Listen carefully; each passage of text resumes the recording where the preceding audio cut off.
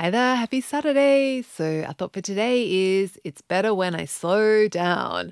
It's better when I slow down. And it's funny, like last night, I found myself rushing at dinner time. It's like, Jules, what are you doing? So, I was like, yes, we need to record have a thought for the day where we're just reminding ourselves it's better when I slow down. But, I didn't make myself wrong for it. Last night, when I noticed, I like, oh, hang on. And I just reminded myself, yeah, it's going to be better if I slow down. There's no rush here, Jules. And just, I paused, I put my cutlery down, sat back leaned back in my chair, had a sip of tea, and just, checked in with the boys. Like, and they would, like, I realized that I zoned out from the conversation. Like, they were talking about Pokemon cards, whatever.